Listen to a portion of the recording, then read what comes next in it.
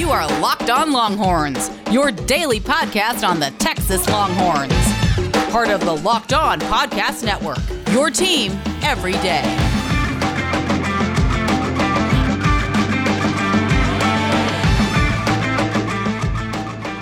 All right, welcome to a Monday edition of the Locked On Longhorns podcast. I am your host, Patrick Kahn. Follow me on Twitter at PatSportsGuy and the show Locked On Horns.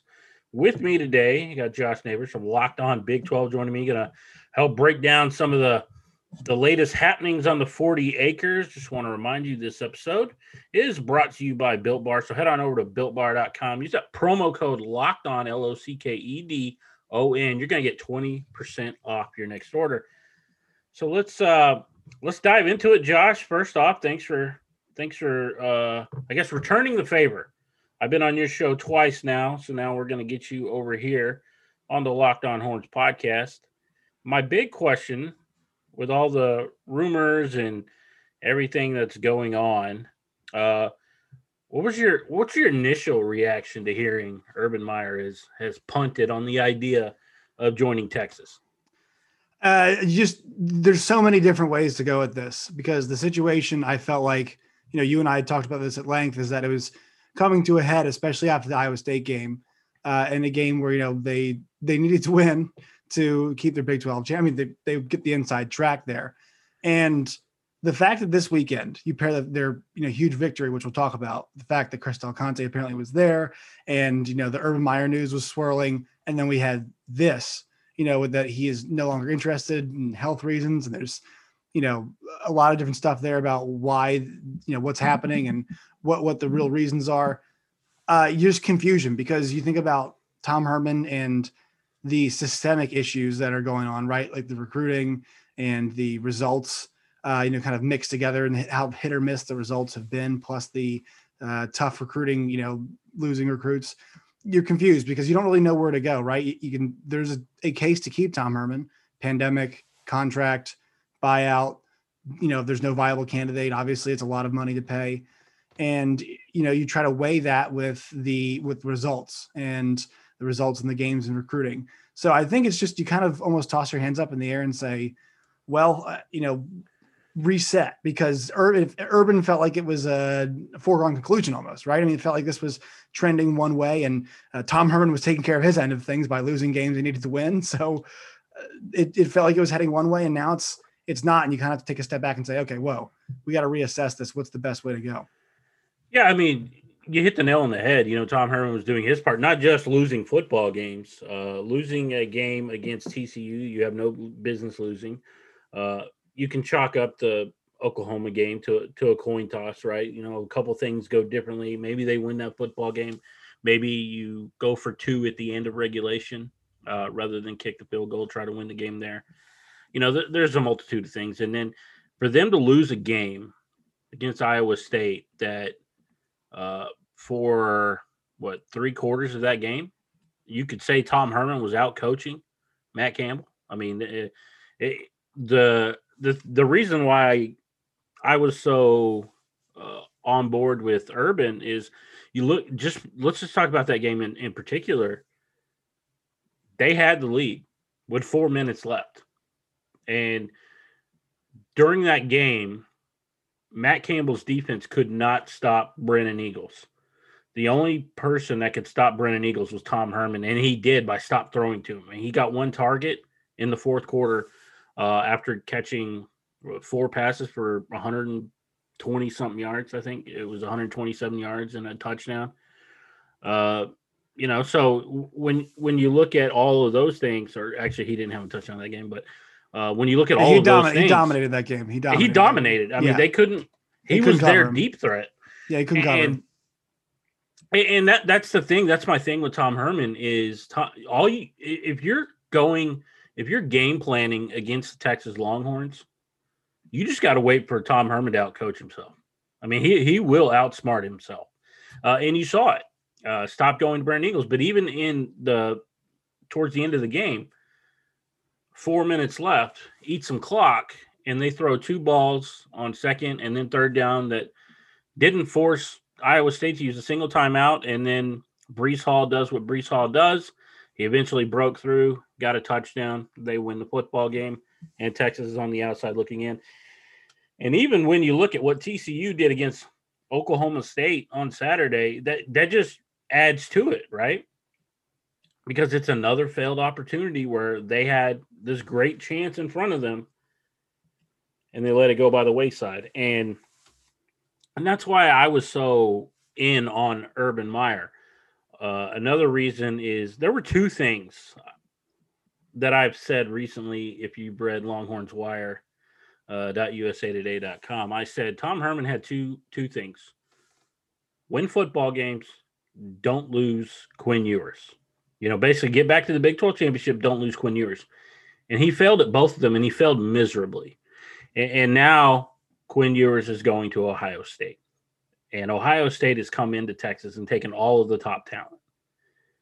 And so the thing that Tom Herman did well to start his tenure at Texas was recruit.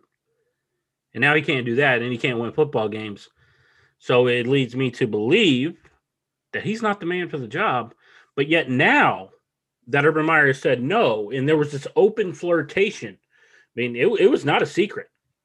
Everybody knew what Texas was doing, and now they have to go back to Tom Herman. Is this a slap in the face? Because it feels like a marriage, and your wife has said, "Look, I need a break.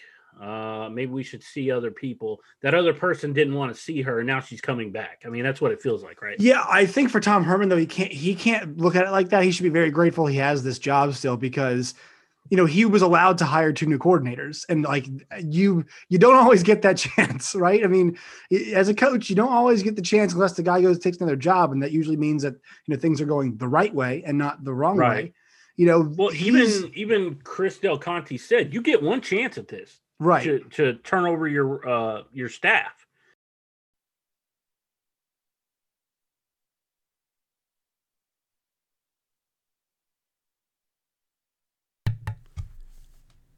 All right, before I continue my conversation with Josh Neighbors of Locked On Big 12, just want to remind you that on a Monday, after a crazy weekend filled with Tom Herman rumors, with Urban Meyer rumors, with the game, and you need to chill out, you always got to reach for the beer that's made to chill. I'm talking that ice cold Coors Light, Coors Brewing Company, Golden, Colorado. You get that right from the rocky taste. It's cold filtered, cold lagered. It is made to chill, and it is the beer that you should go to when you need to just chill out, or if you're watching some Monday Night Football, or maybe you're a Cowboys fan and you're going to watch some Tuesday Night Football as they take on the Ravens. Reach into your fridge for that beer that's made to chill. We're talking Coors Light.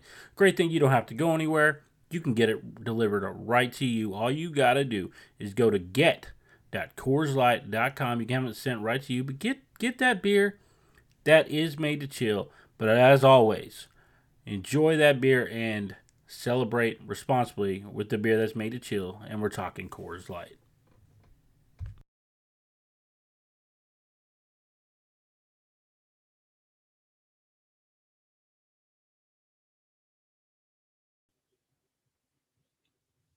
All right, before we continue that conversation on the Texas Longhorns with Josh Neighbors of Locked On Big 12, just want to remind you to join us on Tuesday's episode where we're going to get into some hoops talk with Ari Temkin of SiriusXM. He is the host of the Big 12 radio show on SiriusXM Channel 84, as well as doing some shows with ESPNU.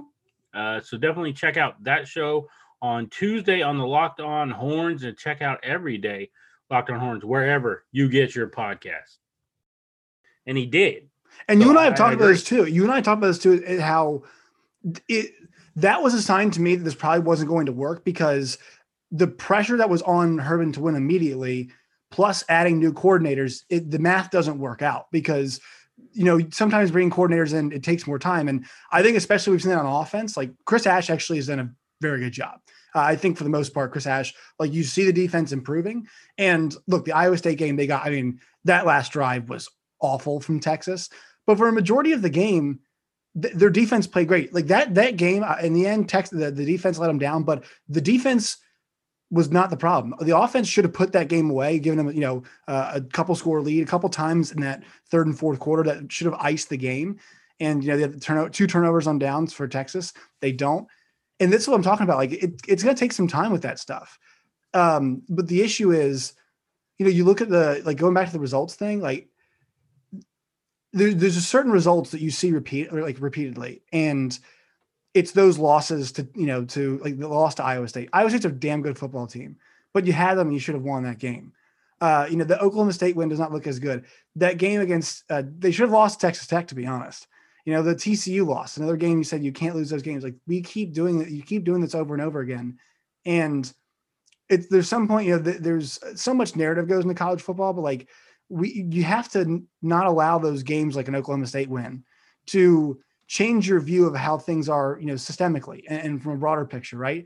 Great. You beat Oklahoma State, but guys are still opting out and you're still losing recruits, right? I mean, it doesn't change wins can change that stuff in the long term, but that kind of win in that season when you've already lost to OU, you've already lost to TCU, it doesn't change a whole lot for you. Like this win this week, I mean, it's hilarious that it came here and the narrative is going to shift. Well, maybe you should give Tom Herman another chance. There's still a 6-3 unranked football team. And it's University of Texas. And that's the problem, right? Is that it's University of Texas should not be 6-3 and unranked. They they want to be OU where it's a down year is right now. It's a down year and they're 6-2. Right. That's where they want to be. And they're not. Right. But they are ranked now. I mean, they're ranked now. Yes. But I'm saying, having to beat Kansas State, having to thump Kansas State and, to get yourself ranked. And I mean, they're, I think they're probably pretty squarely the third best team in the conference, but they shouldn't be. They should be 1 or 2 in their opinion. And I don't know if they can get back there. That's a whole other issue, but Tom Herman's not the guy clearly to get them back there.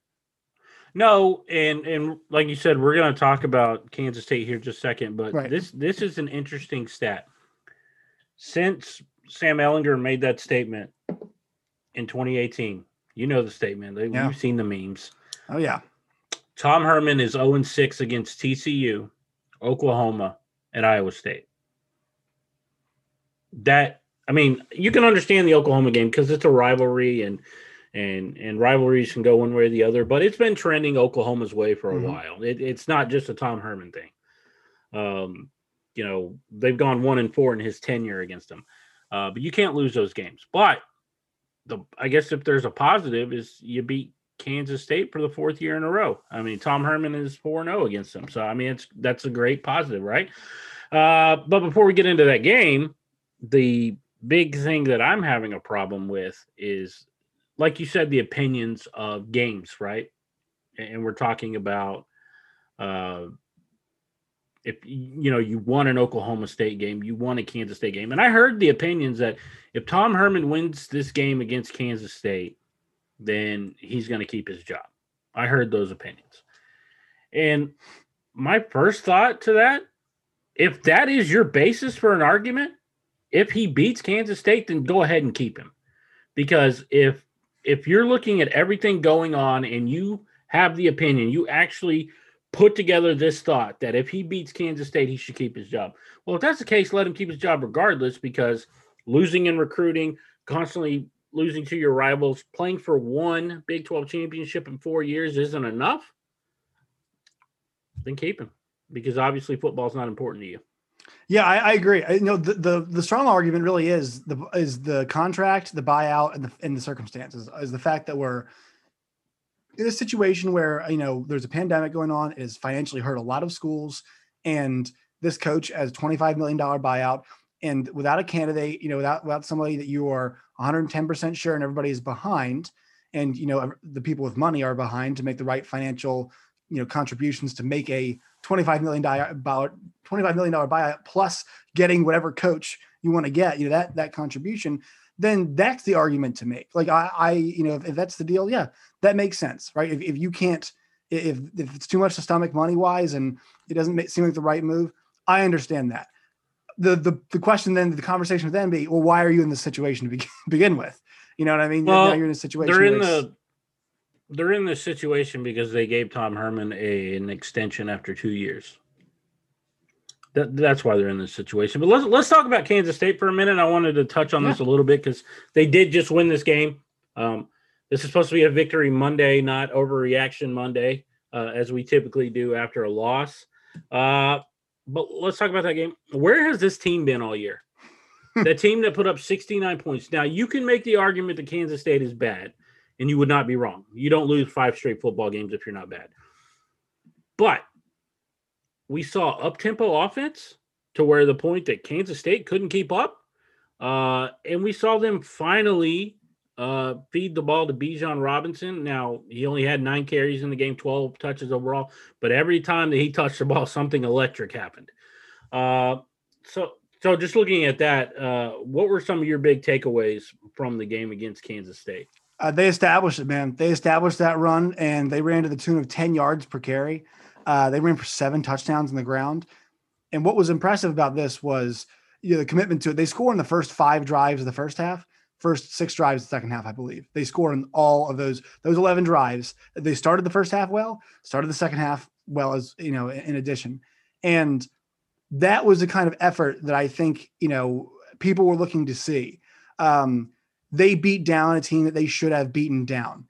And this offensive explosion felt like it was also, some frustration from the Iowa State game that they were getting out, of playing at some points well offensively, but not being able to capitalize and get the, point return that they should have been getting.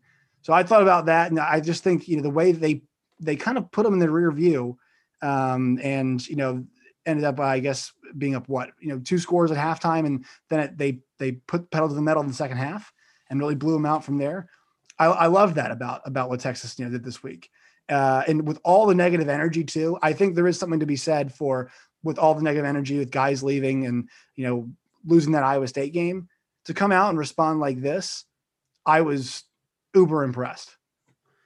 Yeah. I think playing the young guys, you talk about Jaron Thompson, who recorded his first interception, David Gabenga, who had to come into the game because Juwan Mitchell got ejected from the game again, much like he did against TCU for targeting. So I think the young guys stepping up. Andre Carrig came in after Derek Kerstetter went down with the broken leg and dislocated ankle. He came in. He played 26 snaps at left tackle, didn't allow a single pressure. That's from a freshman. Jake Majors looked good up front. So you're seeing some of the young guys were getting in there and doing a lot. And obviously we know about Bijan. I mean, he's a freshman, but he doesn't play like one. Because he's special, man. He's a special talent back there, and people clamoring for him to get the ball more have been right. I mean, you can just, it's electric when he gets the ball in his hands. If you pay attention to Longhorns Network, on their pre and post game show, they have dubbed him Little Ricky. I mean, if they're calling you Little Ricky Williams, you're special, because he definitely was a special back. And it's just interesting because both of them came from the West Coast area. Obviously, Ricky Williams from San Diego, and then Bijan coming from Tucson area. So I mean, it's one of the great things of watching him play. But it's one of those things where, yeah, I think you're right when you say that they took out frustration, but I also think that it's frustrating for the fan bases when you see that, and when you see Texas come out and put up 69 points, which is by far the most points that they have scored in a single game since 2005 Big 12 championship, when Texas beat a Joel Klatt-led Colorado Buffaloes 70-3 in the Big 12 championship. That's a tough pill to swallow, but there's not a whole lot you can take away from that game, mostly because Kansas State is bad, and hopefully the game on Saturday is going to happen with Kansas, because I think it's going to be a similar thing. I saw BetMGM had them favored by 29.5 points, and I expect that to grow as the week goes on. Yeah, I don't think so. Despite what Kansas did against Texas Tech, holding them to 16 What a points. miserable football game. What a miserable football game. That was a tough one to watch. And, I know for all the coach talk that we talk with the Longhorns, maybe not Matt Wells being in trouble, but David Yost, the offense coordinator, you might get Tim Beck to end on out of there.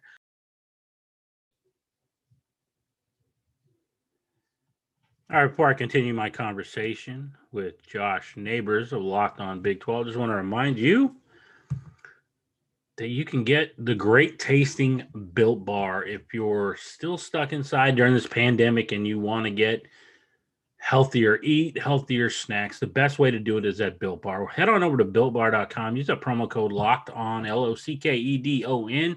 You're getting 20% off of their 18 delicious flavors. They're 12 original, and then they have 6 that are newer. You got to try those out. They definitely help me with keeping my energy up, cutting those cravings, and they're 100% chocolate, less sugar, less carbs. Absolutely fantastic. All natural ingredients. Best way to do it. So head on over to BuiltBar.com. Use that promo code LOCKED. You're getting 20% off so you can save a little bit of money and get a lot healthier while you're doing it.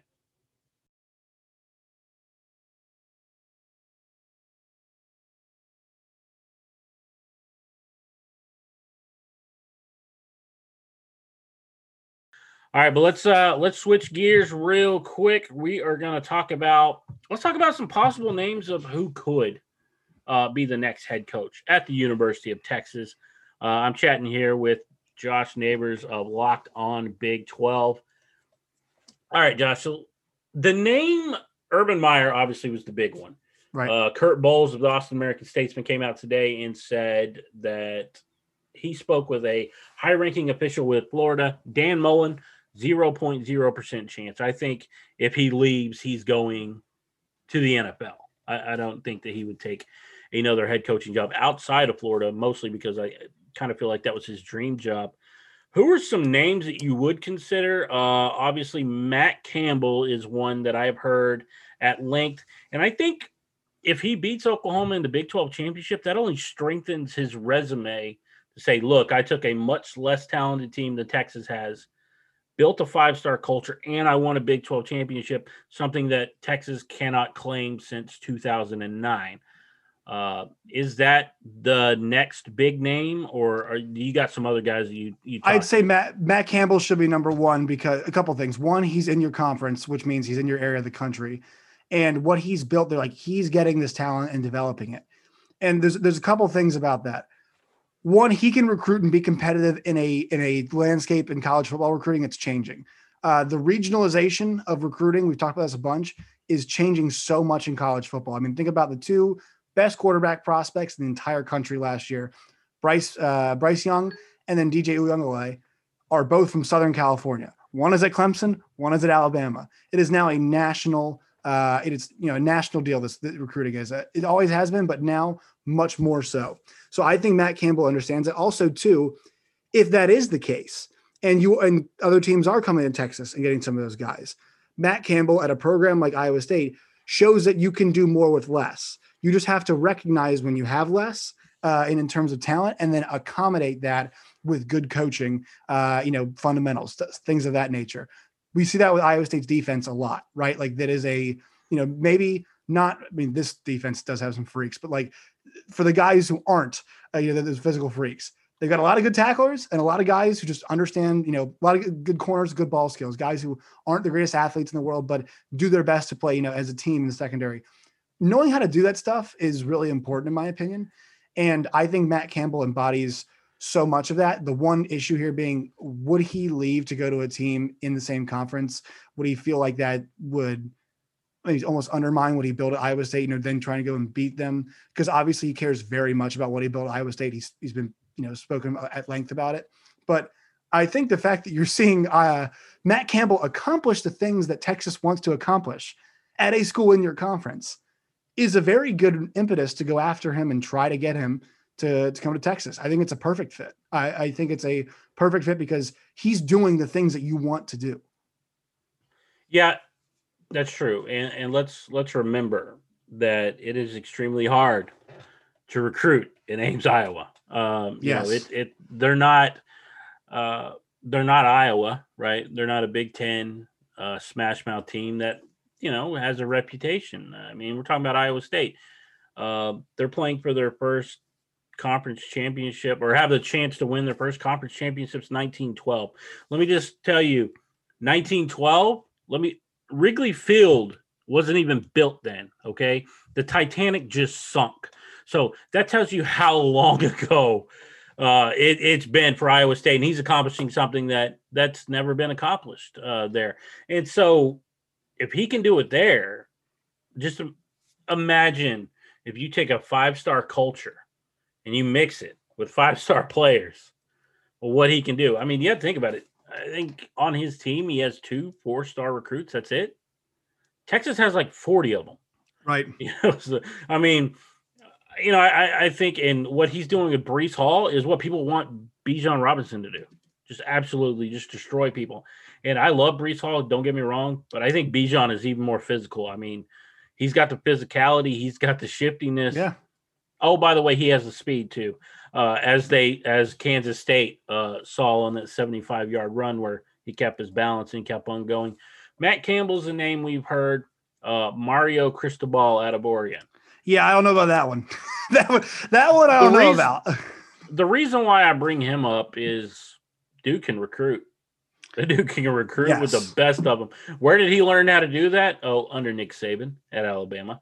So he's a name that maybe not as highly regarded, but might be an option.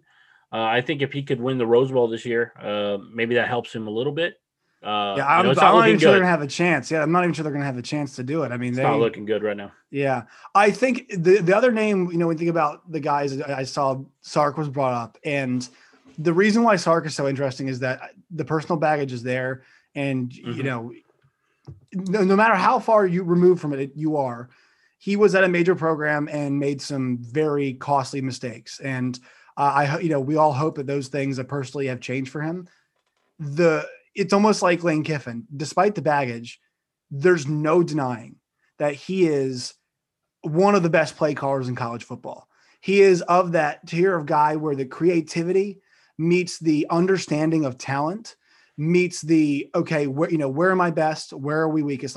I'll be honest. I think Bryce Young might be the best quarterback on Alabama. It doesn't matter because they've got a great offensive line, and Sark, is basically just saying, all right, we can go out there and Mac, you can sling it. Like, you don't have to be you don't have to be Tom Brady out there. You don't have to be Patrick Mahomes. It's just, you can just tell the guys' understanding level on that offense. Like, they all work in concert so well together, and that's coaching. Like, they don't make mistakes on offense. They just don't. The games that have been close this year for Alabama, particularly, I guess, the Ole Miss game. I mean, defense. The Alabama gained every single yard possible except for 40, I believe. There were only 40 possible extra yards that Alabama could have gained in that game, and that they didn't gain. So we don't think anybody's going to stop them. and I think with that, he might not have that level off the bat at Texas, but he can definitely develop it, and he's got something to show kids all over the country and say, look, this offense I built. You are of this talent level, right? To the kids who are like Jalen Waddles, and I know Devontae Smith might be like a unicorn and he might be very special, but the guys who are of that high class, your Bijan Robinsons of the world, he can pitch to him and say, look what I built.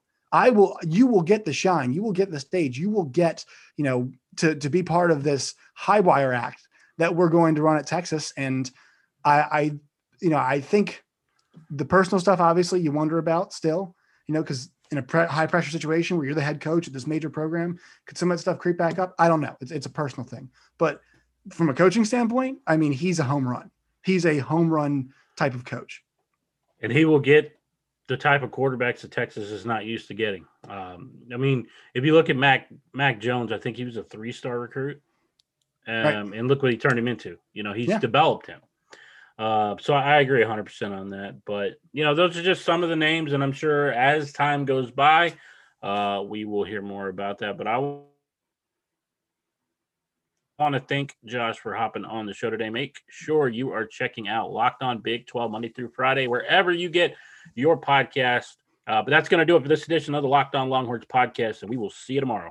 Well, the wait is almost over. The 2021 NBA season is almost here, and the Locked On NBA podcast will get you ready for a special week of shows beginning December 14th. The previews of every team, division by division, from all 30 of our Locked On local experts, including the Locked On Mavs, plus waiver wire editions from the Locked On Fantasy Basketball, rookies to watch from Chad Ford, and predictions on each division from Rejecting the Screen. Subscribe to Locked On NBA wherever you get your podcast.